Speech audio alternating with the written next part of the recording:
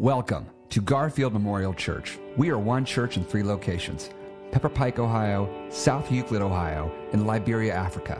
Together, we seek to widen the circle through our core values of diversity, safety, authenticity, growth, and forgiveness. To learn more about Garfield Memorial Church, visit our website at garfieldchurch.org. And now, may you be blessed and inspired by our weekly podcast of the message from the 10 a.m. Sunday morning Mosaic worship service. Garfield Memorial Church, widening the circle.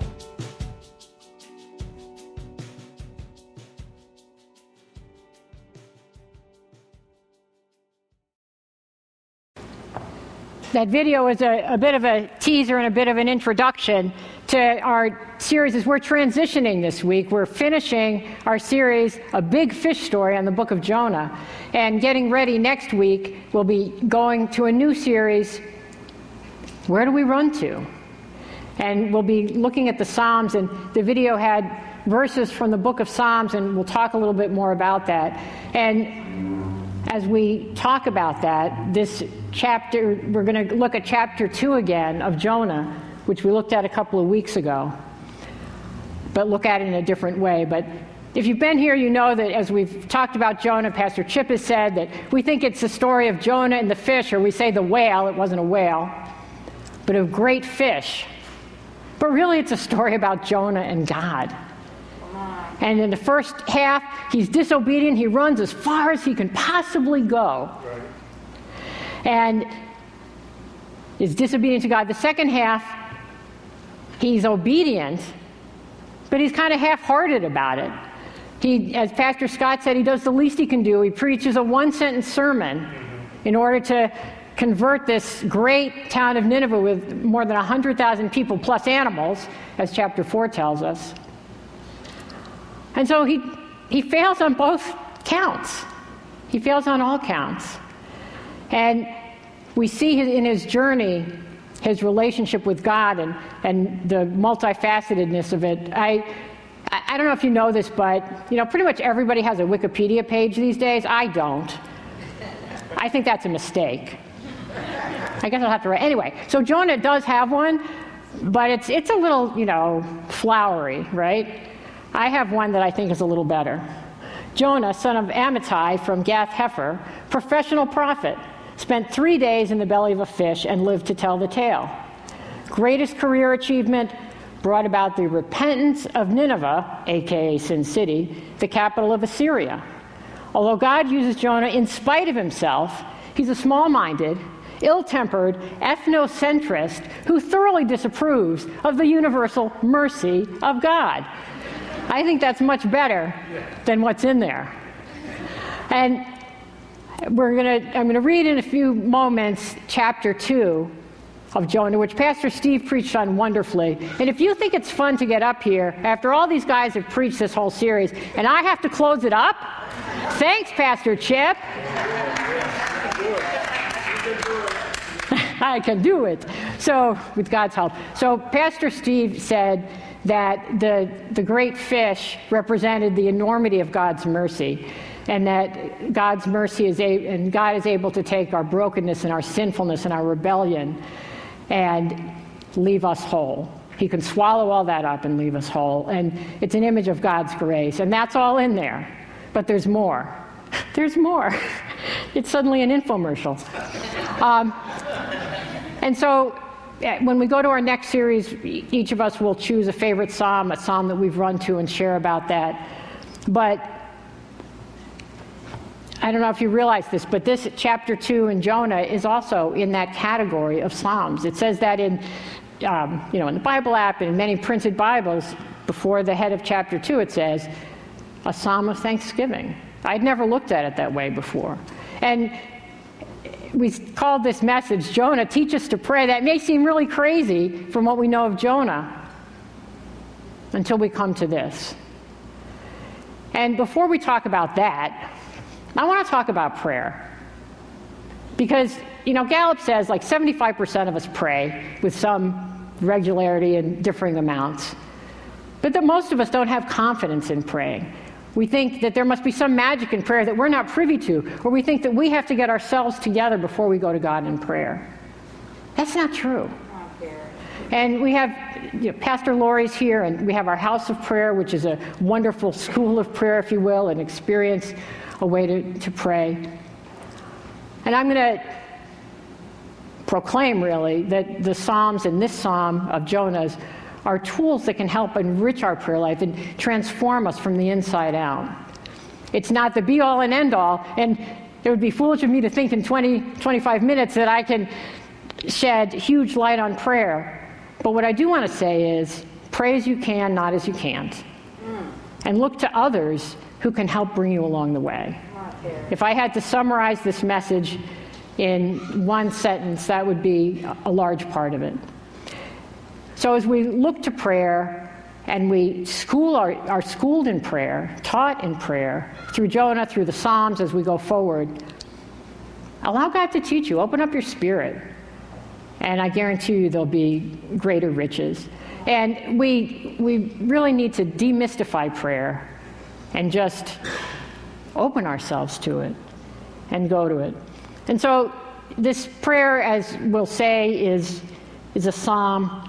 And so I want to talk about psalms just for a little bit. And I know we'll be sharing about them as we go. But this is Terry McHugh's 2-minute Psalms 101. So if you're familiar with the book of Psalms, it's in the Hebrew Scriptures. We call that the Old Testament. They were written between 1000 and 400 BC, we think. So they're ancient. They have long been the hymn book and the song book and the prayer book of the synagogue and the church for Jews and for Christians. There's 150 of them. And if you look in your Bibles, a lot of times it'll divide it into 5 books, 5 sections. Very often, they're attributed to different people, many of them to King David. They come in all different moods and feelings, and we'll talk about that, but there's psalms of praise, of thanksgiving, of lament. A lot of psalms about lament. And there are royal psalms and historical psalms and so many different emotions. There's joy, there's fear, there's anxiety, there's hatred, there's celebration, there's praise. All of it's in there. And what that tells me is there's no emotion off limits to God. And there are some psalms, there's actually one psalm where it says, I wish that you would throw the children of my enemies against the rocks. What? Now, God is not advocating that. But I think God is saying, you can come to me as you are. And I'll help you not stay that way. And God invites us into every emotion. And a lot of times we tend to think that spontaneous prayers are the best way to pray. And spontaneous prayers, heartfelt prayers, Holy Spirit-led prayers, yes. But there's also a place to come alongside words that have sustained people for centuries. The Psalms have been part of worship in the church as long as the church has been the church. More than 2,000 years. And our brothers and sisters, monks and nuns, the Benedictines and others, actually pray through all 150 Psalms every single week. And they have 7 what they call hours of prayer, and they together chant them or sing them and let them go deep down into them so that they take root in them. Now, I'm not suggesting that you need to read all 150 in a week, but I think if we give you 2 weeks, you should be able to do it. No? Try one a day. Try one a day. Start somewhere. And they are really, one writer, Ambrose, a priest, I think, long ago, said it's like a gymnasium. The Psalms are like a gymnasium. They go help to give us a spiritual workout and help us to really be transformed from the inside out. If you look at an older translation of the Bible, King James and others, it often seems to attribute all the Psalms to David. Now, we know that's not true. Many of the Psalms we can attribute to David. But we learn about David and his kingship and his life and everything in 1 and 2 Samuel and the beginning of 1 Kings. But we learn about his heart in the Psalms. We learn about Bathsheba and what David did when he saw her bathing on a roof and wanted her for his own. and ended up essentially having her husband killed so that he could have her. And so in 2 Samuel 11, it talks about how God is displeased with David, and David says, I've sinned. But when you get to Psalm 51, you hear his heart. Create in me a clean heart, O God, and put a new and right spirit within me. Do not cast me away from your presence, and do not take your Holy Spirit from me. And so we learn about the exterior life and all that happened with David in those other books of the Bible. But we want to see the interior, the transformative part. We go to the Psalms. And this is a psalm that if you've been to an Ash Wednesday service especially, you've heard, you've prayed, you've heard reflected on. And so today, as we finish out Jonah and go to the Psalms, I'm going to read this chapter 2, this Psalm of Thanksgiving from Jonah. From inside the fish, Jonah prayed to the Lord his God. He said, in my distress I called to the Lord, and he answered me. From deep in the realm of the dead I called for help, and you listened to my cry. You hurled me into the depths, into the very heart of the seas, and the currents swirled about me. All your waves and breakers swept over me. I said, I have been banished from your sight, yet I will look again toward your holy temple. The engulfing waters threatened me. The deep surrounded me. Seaweed was wrapped around my head. To the roots of the mountains I sank down. The earth beneath me barred me in forever. But you, Lord my God, brought my life up from the pit. When my life was ebbing away, I remembered you, Lord, and my prayer rose to you, to your holy temple. Those who cling to worthless idols turn away from God's love for them. But I, with shouts of grateful praise, will sacrifice to you. What I have vowed, I will make good. I will say, salvation comes from the Lord. And the Lord commanded the fish, and it vomited Jonah onto dry land. Eugene Peterson, who is the one who wrote the great paraphrase of the Bible called The Message, said that Jonah is a parable or a story at the center of which is a prayer. So let's take a look at this prayer at the center. But first I want to go back to the prayer at the end. Let's go to chapter 4, what Pastor Chip preached on last week. This is Jonah praying after this, right near the end of the book. Oh Lord, is not this what I said while I was still in my own country? That is why I fled to Tarshish at the beginning, for I knew that you are a gracious God and merciful, slow to anger, and abounding in steadfast love. And only he can make those sound like insults. And ready to relent from punishing. And now, O Lord, please take my life from me, for it is better for me to die than to live. What a contrast to the amazing, beautiful, faith-filled language in chapter 2 we get here. Which one is Jonah? Both.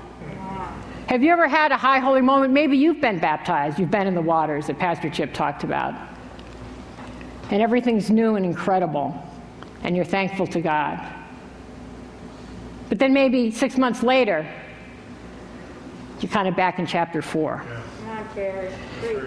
And God accepts us. So we can't say, which is the real Jonah.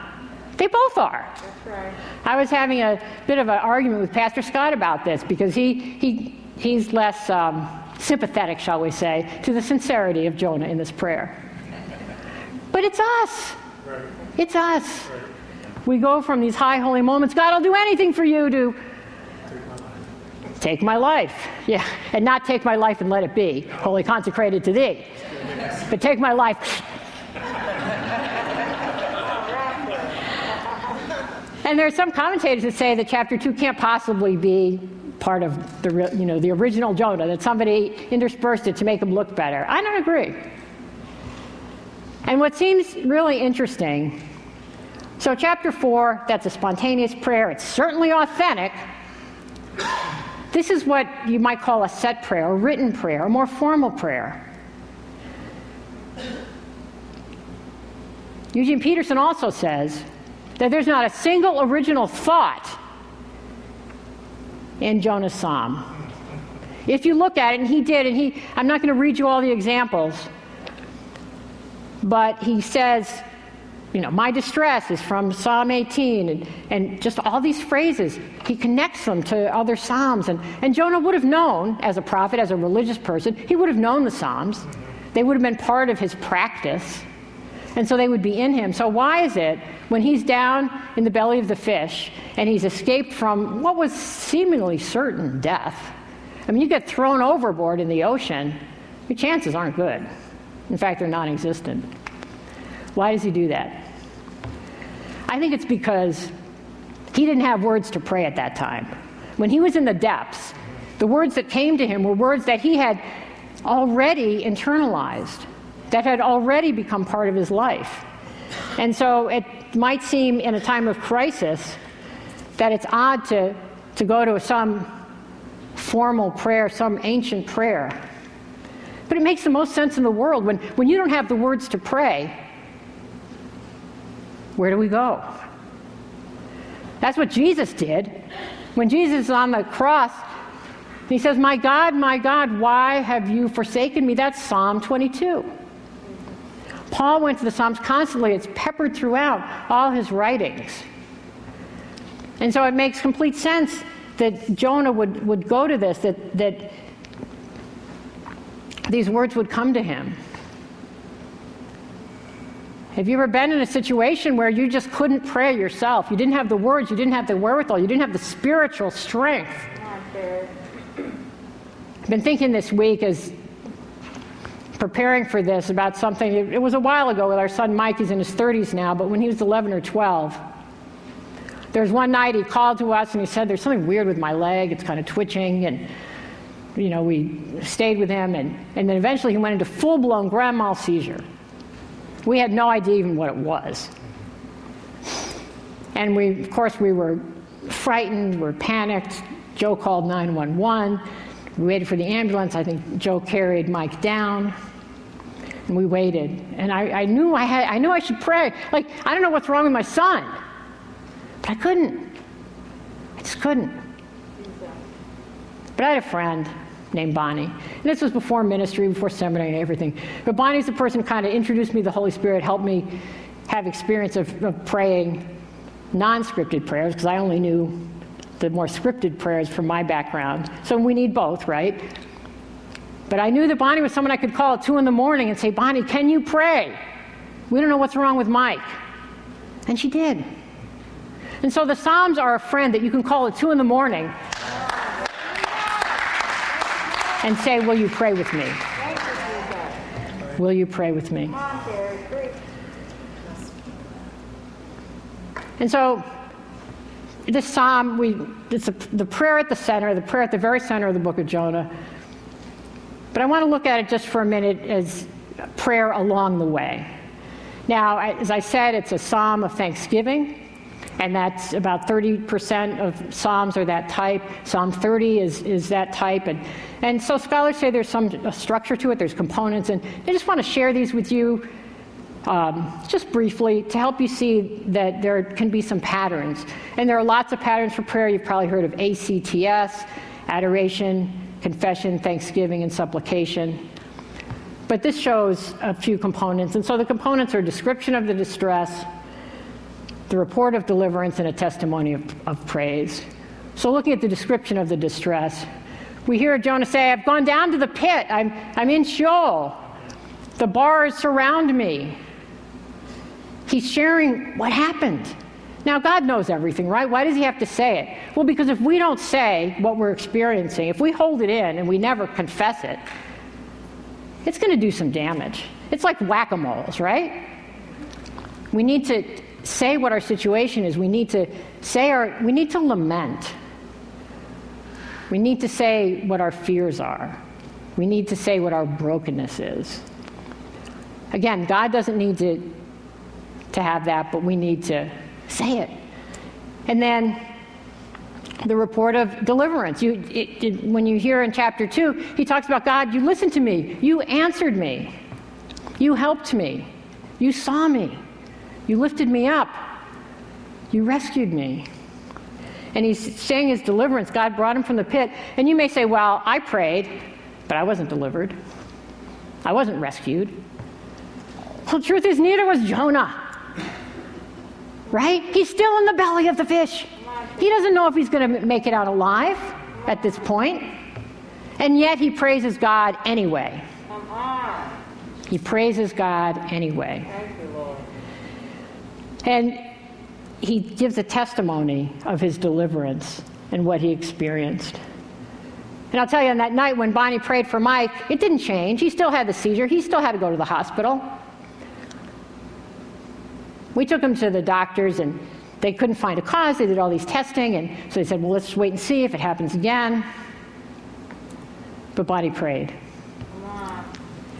And so then a testimony of praise, verse 9 says, with shouts of grateful praise, I will fulfill my vow. I will make sacrifices. Salvation is of the Lord. And then at that point, the fish vomits Jonah out. And, he's probably like, man, that was some bad meat. Or maybe it was a big amen. But he gets it. He's praising God. And so, why do we praise God? I remember when I was coming into faith, I thought it was the stupidest thing in the world. I'm just being honest. It's like, is God some big egomaniac? We got to tell him he's good, he's great, he's wonderful? And it's like, I realized, no, I'm the egomaniac. I need to put God in his place so that I'm in my place. God deserves our praise. And he doesn't need our strokes or our compliments. That's right. But we need to acknowledge, just like we need to acknowledge our distress, we also need to acknowledge what God does. That's good. And it doesn't always look like what we expect, right? Again, prayer's not magic. And so we need to remember to come to God and realize that when we praise him, we can also, and we give our testimony, we can inspire others. Pastor Chip, again, talked about Baptism Sunday. We film the people that are going to the waters, and they're really kind of saying, my distress, a report of deliverance, and then being baptized is their act of praise. That's their story. And that's what God invites us to do as well. And so Jonah teaches us to pray along the way, but he also teaches us about prayer at the bottom. When we hit bottom, when all our schemes fail and all our strategies misfire, that's when we turn, we recognize we're really dependent on God. It's easy to say Jesus is all you need until, as the saying goes, Jesus is all you have. And so Jonah's whole journey is one of descent. He's going down. Look. Jonah goes down to Joppa. He goes down to the ship, down below to the deck of the ship, and lying down falls into a deep sleep. And then he goes down into the water. From the very beginning, it's been this downward trajectory. He's been going down. And maybe you know what it's like to go down. You know what it's like to feel like you're at the bottom. You know what it's like to pray at the bottom. With Mike, we never knew when he was going to have another seizure. For 2 months, the second month, about a month later, one seizure, one and done. We waited. And again, we're taking him to doctors, but they weren't ready to put him on medication yet. And there were nights when I didn't know if this was going to be the night that I have to watch my son in convulsions. And so, you know where I turned? I turned to Psalm 130. Come on, Chris. Out of the depths, I cry to you, Lord. I wait for the Lord, my soul waits, and in his word I hope. My soul waits for the Lord more than those who watch for the morning. I can't tell you how many nights that sustained me. I would read that psalm over and over and over, watching for the morning, hoping to get through another night. And Jesus knows what prayer at the bottom is, doesn't he? Think about Jesus in the Garden of Gethsemane. He's with his disciples. He knows what's coming. And he's praying to God. He's saying, Father, take this cup from me, yet not my will, but your will be done. And he prays this agonizing prayer, and Luke's gospel tells us that he was sweating drops of blood, and some people think that's metaphorical, but the truth is there is a medical condition where this can happen, caused by his extreme anguish. And so Jesus prays this prayer 3 times. Disciples, again, are to the side, they're falling asleep. And so he staggers up from his knees, and he goes to his disciples and says, "Are you still sleeping? Get up! My betrayer's at hand." And Jesus got up. And for Jonah, in chapter 3, it says, "The word of the Lord came to Jonah a second time, saying, 'Get up! Get up, go to Nineveh, that great city, and proclaim to it the message that I tell you.'" I told him to get up. So there was one night when Mike went into the seizures and had the seizure and got through it and like, okay, check it off the list. Wait till next time.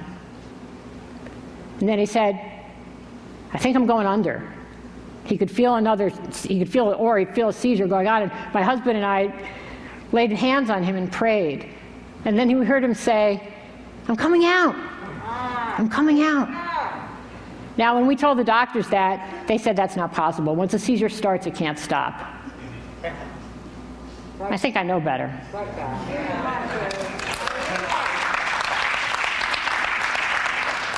And that said, then they put him on medication, and he took it for a couple years, and he grew out of it.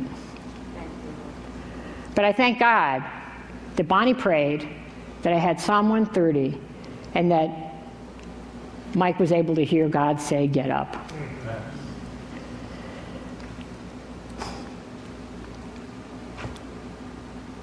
When Jesus hears that his friend Lazarus had died, in John 11 tells the story, tells the account.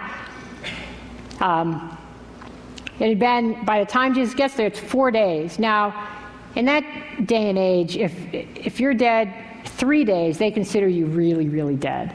They thought that the spirit or the soul would sort of hover around, trying to find a way to get back in. But after 3 days, you're done. So it's 4 days. Jesus comes, these friends with Mary and Martha, Lazarus' sisters, and Martha comes and reproves him, "Jesus, if you had been here, my brother would be alive." And Jesus says to her, "He will arise." And he goes to Lazarus' tomb and has someone roll away the stone. And he says, "Lazarus, come out, get up."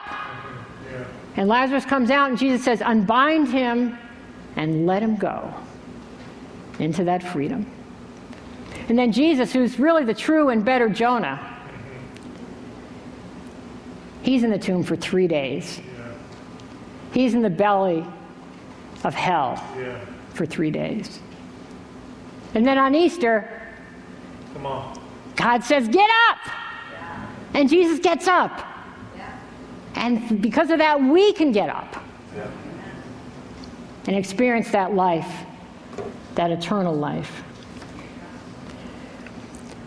So let's look to our get up God from Gethsemane, the God who calls us out of the grave, the God who protects us with his grace and invites us to get up. There's an old song I was thinking of, Donnie McClurkin says, "We fall down, but we get up. For a saint is just a sinner who fell down. But we couldn't stay there. And we got up." Prayer is the beginning of that getting up. That's good. That's good.